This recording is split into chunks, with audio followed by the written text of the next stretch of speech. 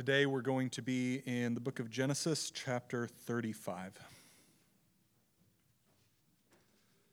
God said to Jacob, "Arise, go up to Bethel and dwell there.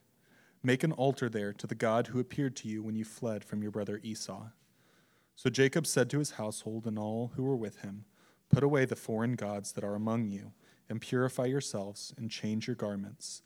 Let us arise and go up to Bethel, so that I may make there an altar to the God who answers me in the day of my distress, and has been with me wherever I have gone."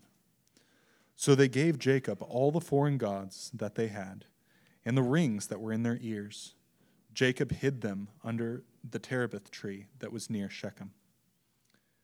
And as they journeyed, a terror from God fell upon the cities that were around them, so that they did not pursue the sons of Jacob. And Jacob came to Luz, that is Bethel, which is in the land of Canaan, he and all the people who were with him. And there he built an altar and called the place El Bethel, because there God had revealed himself to him when he fled from his brother. And Deborah, Rachel's nurse, died, and she was buried under an oak below Bethel. So he called that place Elon Bakuth. God appeared to Jacob again, and when he came from Padan Aram, he blessed him. And God said to him, "Your name is Jacob. No longer shall your name be called Jacob, but Israel shall be your name." So he called his name Israel. And God said to him, "I am God Almighty. Be fruitful and multiply. A nation and a company of nations shall come from you, and kings shall come from your own body. The land that I gave to Abraham and Isaac I will give to you, and I will give the land to your offspring after you." Then God went up from him in the place where he had spoken to him, and Jacob set up a pillar in the place where he had spoken to him, a pillar of stone. He poured out a drink offering on it and poured oil on it. So Jacob called the name of the place where God had spoken with him, Bethel. Then they journeyed from Bethel. When they were still some distance from Ephrath, Rachel went into labor, and she had a hard labor. And when her labor was at its hardest, the midwife said to her, "Do not fear, for you have another son." And as her soul was departing, for she was dying, she called his name Benoni, but his father called him Benjamin. So Rachel died, and she was buried on the way to Ephrath, that is Bethlehem. And Jacob set up a pillar over her tomb. It is the pillar of Rachel's tomb, which is there to this day. Israel journeyed on and pitched his tent beyond the tower of Eder. While Israel lived in that land, Reuben went and lay with Bilhah, his father's concubine, and Israel heard of it. Now the sons of Jacob were 12. The sons of Leah, Reuben, Jacob's firstborn, Simeon, Levi, Judah, Issachar, and Zebulun. The sons of Rachel, Joseph, and Benjamin. The sons of Bilhah, Rachel's servant, Dan and Naphtali. The sons of Zilpah, Leah's servant, Gad and Asher. These were the sons of Jacob who were born to him in Padan Aram. And Jacob came to his father Isaac at Mamre, or Kiriath Arba, that is Hebron, where Abraham and Isaac had sojourned. Now the days of Isaac were 180 years, and Isaac breathed his last, and he died and was gathered to his people, old and full of days, and his sons Esau and Jacob buried him.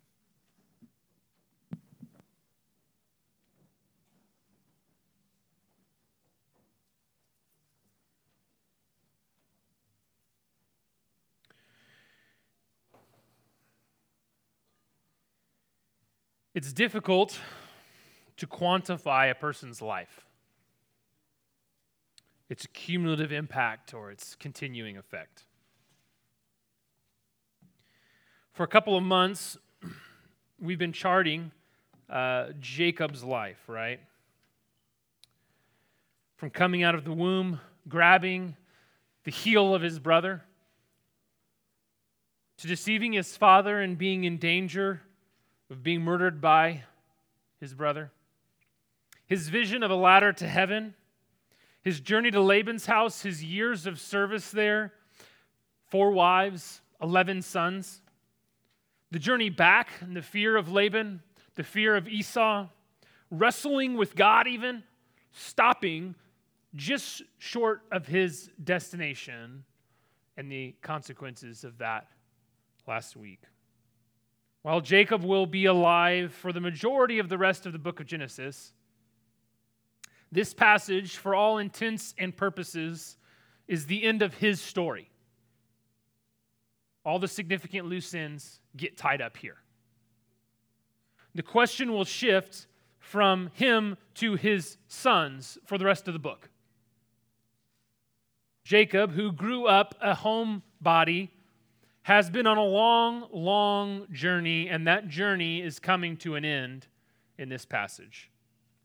This is the culmination of his story. And with that, I want to ask you a question.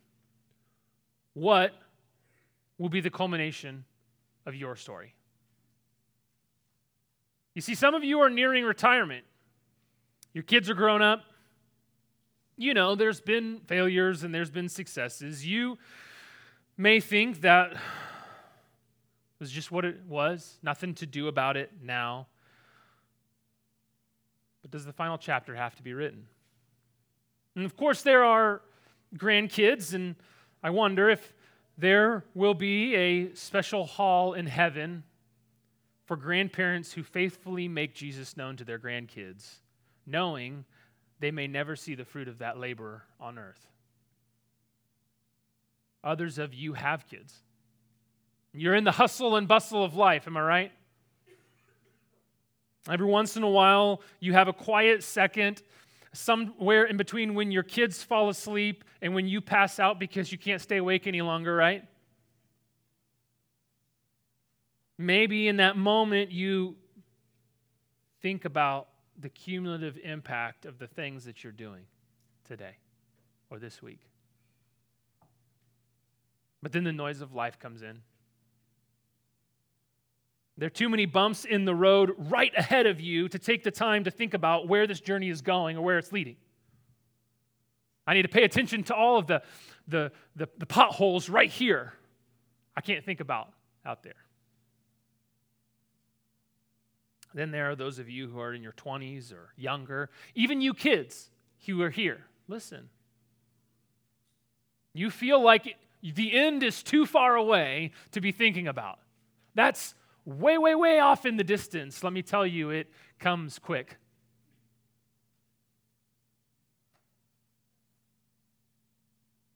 Feel like it's too far away, though, to consider it in any practical sense. And so what I want you to understand is this: it's never too early, it's never too late, and it's never too busy to consider what will be the culmination of your story.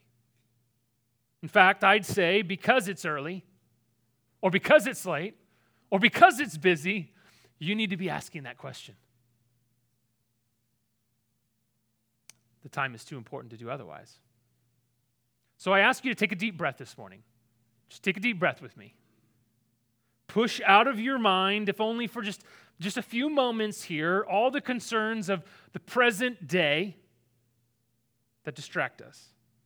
And allow the culmination of Jacob's story to help you to sift through your own story. Now, the text really has three parts.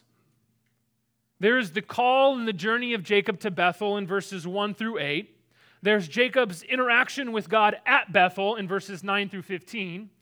And then there's Jacob's journey from Bethel to his father's house in verses 16 through 29. And I want to give you three corresponding reasons why you should consider this question today.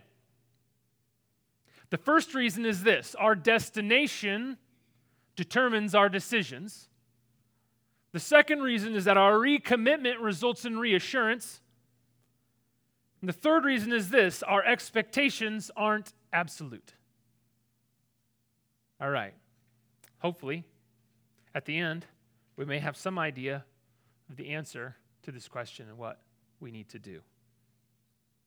So the first reason you should consider the question, what will be the culmination of your story, is this: our destination determines our decisions. Now, you might be thinking to yourself at this moment, that seems backwards. Cody, doesn't our decisions determine our destination? And certainly, we usually think of it that way. We think, I get in the car, I decide to turn left, I decide to turn right, I decide to press the gas, I decide to press the brake, and then I end up at a destination. But consider for a moment that before you do any of that, you decide in your mind where it is that you're going. You pull up your GPS or, back in the day when I first started driving, MapQuest, right? You remember MapQuest? Get the MapQuest for that before we leave, print it out, bzz, bzz, bzz, bzz. You decide your destination first, and then that destination determines the decisions you make, whether you should turn left, whether you should turn right, whether you should press the gas, whether you should press the brake to get you to the place that you intended to go, hopefully. So rather than just lamenting that all our decisions have led us to this point, we should ask the question of culmination ahead of time. Rather than getting to the end and saying, well, man, all the decisions I've made have led me to this place. I guess this is just where it is. Ahead of time, let's ask the question, where is this story going? So that I can make better decisions right now. The chapter opens with God calling Jacob to get up and go to Bethel, to worship him at that place where he had worshiped him, where God had come and met Jacob when Jacob first fled Esau. You remember all those years ago. So the last chapter ended with this threat of danger from surrounding peoples, right? And that feeling that Jacob had all those years ago where his life was under threat, he feels it again, and God tells him to go back to that place, back to Bethel. And this command, it's not really the best defensive maneuver if you think about it. If Jacob is feeling like perhaps the peoples of this land might come and destroy my household, it's probably best for him to find somewhere to hunker down rather than go venturing out and put himself in an actually more vulnerable position, and yet this is what God tells him to do. See, the goal isn't always what seems logically or practically the most safe. The goal for your life isn't what is most logically and practically safe for your life. Why is God commanding it then? This is what Jacob was supposed to do when instead he stopped in Shechem and got his whole family into a lot of trouble. He should have been stopping in Bethel in the first place. It was his first step away from his father's house, and it was always supposed to be the way back. And so God says, no, you need to go there. Go there. Church, God has a destination for you. If you're a believer, there's a promised land, the house of your Father in heaven. That is the destination for each of us. And let me ask you, does your destination determine your decisions? Does the reality that you will spend the eternity in the presence of God in his Father's house, does that determine your decisions right now, today? Does it have any bearing on it? It ought. Two things in the text, two major characteristics in the text of those who are thinking about that destination. First, how can I glorify God right now? Second, how can I reflect God's holiness? We see this in Jacob's actions. Look with me. This word from God reorients Jacob's vision. He knows you don't come to Bethel. You don't come to the house of God. You don't come into the presence of God with idols in tow, with other little g gods. And so his first action is to clean his household of all the idols. Anything that they're putting at the level of God or before God. It's interesting. When we traveled to Hong Kong, one of the things that was really interesting to me when we traveled to Hong Kong to adopt Silas was we would go into people's houses and there would be all these little shrines in their house. Little kind of box thing, built up with a little statue and candles and the whole deal right there in the house. And they would worship whatever that was right there in their living room, right? The idols that we worship instead of God, it's tricky because they don't tend to have a tangible form like that, but they are real nonetheless. As Jacob comes to the place that he has named the house of God, it reminds me that Jesus said that his disciples, that he was going before his disciples to his Father's house to prepare a room for them. And I can promise you that the room that Jesus is preparing for you, church, does not have a place for little idol shrines. There won't be a spot for it. And what Jacob does is he says, there's going to be no place for that at Bethel. I'm getting rid of them now. We're putting them away now. And it doesn't matter if those idols are ones you've carried for a long time or ones that are just recently picked up. Most likely the text has in view both Laban's idol that Rachel stole, you remember, all those years ago. But it also probably has in mind the idols that were stolen from Shechem as they murdered and plundered the city. They almost certainly would have taken the idols of the people. Jacob says, whether it's an idol you've had for a long time or whether it's a new idol, we're putting them all away. And what does he do with them? He buries them. Listen, I don't care if the idols in your life are idols you've had for a long time or whether they're new ones that you've just picked up. You need to find them, you need to put them to death, and you need to bury them. That's what you need to do. And Jacob collects all these idols and he buries them, right? And he also collects all these earrings. Now, why earrings? This was interesting. It's not entirely clear. It could be some sort of offering to God, but I might suggest this to you. The original audience that would have been reading Genesis, one of the very imminent memories that they would have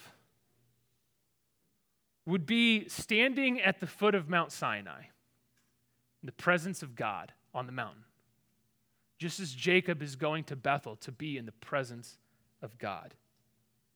And remember in that story, Moses is on the mountain getting the 10 Commandments. And what do the people do? Do you remember? They want an idol. And so they collect all their earrings, they melt it down, and they make a golden calf. Listen, if our destination is a place where we experience God's glory most fully, then the defining question for our decisions today is, how can I glorify God right now? But Jacob also does something else. He tells them to purify themselves. And part of that purification process is to change their outer garments. You've got rid of your idols, but you are impure and you need to change your garments. Is this kind of picture of purifying in a spiritual sense, right? And again, we have comparisons in later episodes both at Mount Sinai, there's purification rituals, as well as later in the temple, the people of Israel would purify themselves. But the New Testament picks up on this idea as well and uses it to demonstrate as Christians, turning away from and being purified from sin. Ephesians 4 says this. Paul commands the church in Ephesus to put off your old self, which belongs to your former manner of life and is corrupted through deceitful desires, and to be renewed in the spirit of your minds, and to put on a new self, created after the likeness of God in true righteousness and holiness.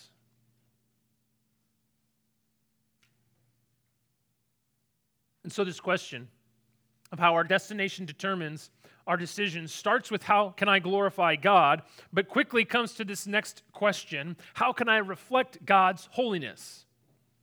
How can I, in my life, reflect the character of God? See, our privilege for eternity will be to be set apart as God's people. How are we reflecting the righteousness and holiness of God today? How are we reflecting the fact that we are set apart for eternity right now? Right now, how are we reflecting that? It's never too late. It's never too early to put off the old garments and to put on the new ones. And finally, though, verses 5 through 8 gives us two reminders that we need, lest we think that making the right decisions guarantees smooth sailing in life. First, we see that the peoples of the land were, in fact, a threat to Jacob. The implication here is that they intended to harm him as he thought that they might, and yet God, fulfilling his promise to protect Jacob all the way back, right? Remember, God said when he first had the vision of the ladder, God said, I will bring you safely back to this place. And so in fulfilling that promise, God puts fear in the hearts of the people, and they do not attack Jacob. God protects him. And thus, Jacob safely comes to Bethel and worships God there. But this is a reminder to us that the right destination decisions does not eliminate risk. I want you to know that when you have your eyes set on the right destination and when you are making the right decisions, that does not eliminate risk. There will still be risk. There still will be threats. There still will be fears at times as we journey through this life. And then one other event is recorded, and it seems kind of out of place. Deborah, who must have been very relationally close to Jacob since his childhood, would have been by this time quite old, and she dies. And it seems somewhat like a kind of a random historical note, like just something that's just thrown in there. Oh, and this happened. It was sad. But I think there's more meaning to this. It was clearly a very sad event for Jacob. In fact, he named the place, that the word there, it means the oak of weeping. The conclusion I came to is this: the right destination and decisions doesn't always eliminate tragedy. Having the right destination, making the right decisions, it doesn't always eliminate tragedy. Tragedy is still a reality for us in this life and on this journey. In fact, this is exactly why keeping our eyes focused on the destination is so critically important. Because if you don't, the tragedies of this journey will knock you off course. Am I right? This does lead us to the second reason why you should consider this question: what will be the culmination of your story? And the reason is this: that our recommitment results in reassurance. Again, this might seem backwards to you. Aren't we reassured? Shouldn't we be reassured and then we make this recommitment? But God's kingdom is like this. You recommit to the king, and the king reassures you about his kingdom promises. And that's what we see happen in the text right here. Jacob seeks to do the right things. Even though there's risk, even though there's tragedy, God meets him at Bethel, and God reassures him. God doesn't say anything significantly different here than he has said to him before. He just reassures him of the same promises that he's reassured him of, or that he's stated beforehand. You will now be called Israel. I am your God. Be fruitful and multiply. A nation, a company of nations, and kings will come from you. I will give you and your offspring this land. Listen, Jacob's obedience doesn't ensure God's promises, but it does assure him of God's promises. When we recommit ourselves to God and we seek to obey God, especially after some season of sin, especially after committing some sin or falling into a season of sinfulness, reassurance is exactly what we need. And it's exactly what Jacob needed, right? After some tragedy, reassurance is what we need, right? As one author put it, willful breaches in sanctification will much hinder the sense of our justification. Or to put it another way, when we purposefully sin, it causes us to doubt whether we are actually saved, even though we're just as secure in Christ as we ever were. Our standing with God doesn't actually change because that's based on Christ's work, not our work. But our sense of it is shaken by our sin, and it creates doubt in us. You see, sin is like cotton candy, right? Stick with me. Sin is like cotton candy. I don't know if you like cotton candy. I don't really like cotton candy. You think it's going to be great. You look at it. You think, look, it's bright colors. It's sweet, puffy. This is going to be fantastic, right? You grab a big bite of it, and it's sweet for a second, but then what happens? It dissolves in your mouth.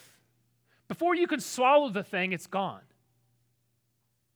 Not only does sin leave us unfulfilled, where it promises to fill us, but it leaves us with a greater sensation of hunger than before. That's how I feel when I eat cotton candy. I put it in my mouth, it's sweet for a second, and then I don't get to swallow anything, and I'm like, can I go get a hamburger now, please? Because I'm hungry. I want something to eat. You see, sin tells us, now that we've partaken in it, we can't come back to the Lord's table and eat the bread of life. How could you taste the heavenly fruit with lips that have been so defiled? But God is gracious. He's gracious to give us exactly what we need in this moment. Friends, when we repent and we turn away from those things, killing and burying those idols, even in the midst of tragedy, even in the midst of risk, He responds by reassuring us of our destination through His Word and through His Spirit. I will bring these things to pass. It depends on me and not on you. One final reason that we should consider the question, what will be the culmination of your story, is this: our expectations aren't absolute. Our expectations aren't absolute. Let me tell you what I mean by this. In verses 16 through 29, we have three major events that happen that seem disconnected. It seemed like a junk drawer of Jacob's story, right?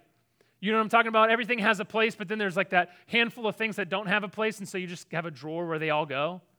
Maybe you don't have that. I definitely have that. Maybe you have 2 or 3 of those. I don't know. We think, these are just kind of disconnected things, but I think there's more connectivity here than we might first assume. You see, right after reassuring Jacob of the promises, these verses illustrate to us that God is fulfilling His promise to establish His people despite sin and death. God is fulfilling His promises. He's reassured Jacob, and then He's showing, I will fulfill these promises even though these bad things are happening. In the face of sin and death, even in the face of our own sinfulness, even as we reflect on our own mistakes and errors.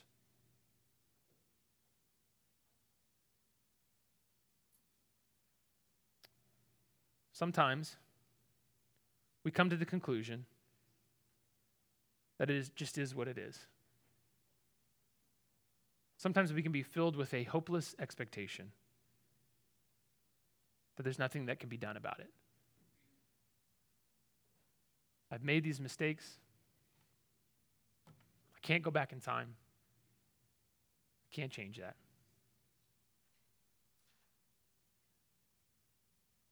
But our expectations aren't absolute. You see, the first story is of Rachel giving birth to Benjamin and dying in the process. Rachel, Jacob's most loved wife, the woman that he intended to marry in the first place before everything got mixed up, she is the first to die. And you see, Rachel had prayed that God would grant her another son, and God does. And that son, Benjamin, is the only son that's actually born in the promised land. But Jacob had also vowed, do you remember, that whoever had stolen the idol ought to die. And God ties up that loose end. And Rachel dies early. And Rachel, who once unfairly cried out to Jacob, "Give me children or I will die," actually dies having Jacob's child. Yet even in the midst of this tragedy, there's hopefulness. You see, Rachel tries to mark Benjamin by naming him the son of my sorrow. But Jacob sees the hope, and he changes his name and names him son of my right hand instead. Rachel had one expectation, but it wasn't absolute. Jacob saw that. Next, in verse 22, we have this one-off verse where it says that Reuben goes off and sleeps with his father's wife. Seems out of nowhere. A little bit of an extreme behavior. Most likely Reuben's purpose wasn't because he thought Bilhah was just, so dashing. It was probably rather practical. See, by sleeping with his father's concubine, he was attempting to usurp his father's authority. He, the firstborn, was attempting to become patriarch of the family before he was supposed to become patriarch of the family. And far from usurping Jacob, verses 23 through 26 show us that Jacob has a full 12 sons to whom the blessing of being Israel will be passed. See, God blesses him despite the mess that's going on. What's more, we're reminded in verse 23 that Reuben is the firstborn son. And while Jacob fails to act here, later at the end of Jacob's life, he will refuse to give Reuben the birthright because of this sin right here. Reuben tries to usurp him and ends up with nothing. He tries to grab it early, and he doesn't get it at all. But this sin opens up a riddle for the Jewish reader. If you were one of the first people to read this, you'd think to yourself, well, Reuben can't possibly be next in line, but so who is? Well, that's the rest of the book of Genesis. You'll have to come back and for the next couple months and find out. Reuben had an expectation of what was going to happen, but it wasn't absolute. God wouldn't let that injustice stand.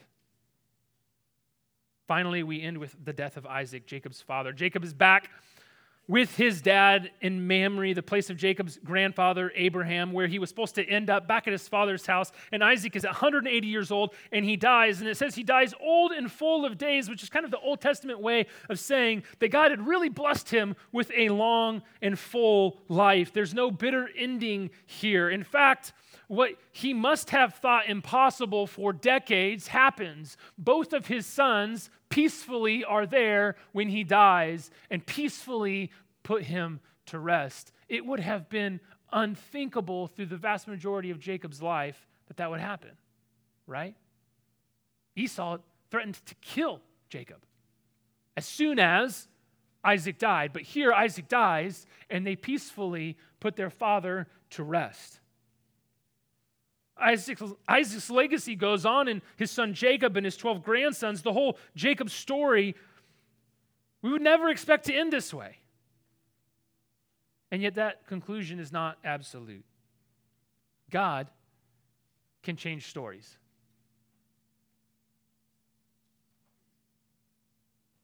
I don't know how you walk in here this morning as you reflect on your story, as you reflect on your life. Perhaps to some degree you have this certain expectation about it. Well, these things have happened and that's just what it is and there's nothing I can do about it. I want you to know that that's not absolute. There's only one absolute, and it's God, and He decides. What you think is irreversible, God is in the business of reversing those kinds of things. You see, we think Isaac's life culminated in his sons together, mourning and burying him. We think about our lives culminating somewhere around our death, but that's not the whole story. For Isaac and Jacob, there is an unexpected culmination. You see, generations later, there would be another pregnant woman on the road to Bethlehem, a distant descendant of Isaac and Jacob. But unlike Rachel, she would make it there, and she would live through giving birth to a son. And her husband isn't descended from Reuben or Simeon or Levi, but from the tribe of Judah. And this son would have no need to seek to usurp his father. In fact, he would not have to consider equality with the father something to be grasped, but instead he would make himself a servant. And in so doing, his father would actually exalt him above every other name. He would be the fulfillment of every promise that was given to Abraham, every promise that was given to Isaac, and every promise that was given to Jacob. He would be the true Israel, the true king over all the land. And he makes a way for idolatrous sinners to be purified and forgiven. And then, to put off their old selves and to put on the new, made after his likeness. How? Because he is the only God in all of history who was dead and buried and came back from the grave. His name is Jesus Christ. So what will be the culmination of your story? I can actually answer that question in the ultimate sense. Do you know that? I can answer that question for you. I can answer it because the Bible tells us the answer. The culmination of every story is Christ. The culmination of every story is Christ. You see, Revelation 22, 12 through 13, right near the end of the whole Bible, Jesus says this, "Behold, I am coming soon, bringing my recompense with me, to repay each one for what he has done. I am the Alpha and the Omega, the first and the last, the beginning and the end." Your story will culminate in standing before the resurrected and returned King. And no matter what you think here and now, you will bow your knee. Everyone will bow their knee. And he will bring his recompense. He will right all wrongs, and he will repay each person for what he has done. And blessed are those whose robes are washed by the blood and the work of Jesus Christ, and who, by the tree of the cross, will have a right to the tree of life. But woe to all who think that they can stand on that day by their own merit. If that's our destination, then what's your decision? What's your decision today? Today is the day to stop trusting in self and to trust in him who is both just and justifier of sinners. Christian, if you've gotten off track and your faith is shaken, today is the day to recommit, to put your idols to death and find reassurance in the Lord and in his word. You think, but I've gone too far. They're too far gone. You're too far gone. Too much water under the bridge. Too much damage done. What is will be, and there's nothing to be done about it. Listen, there is only one who is absolute. And when he spoke the words, "Lazarus, come out," he who was dead walked out of the grave.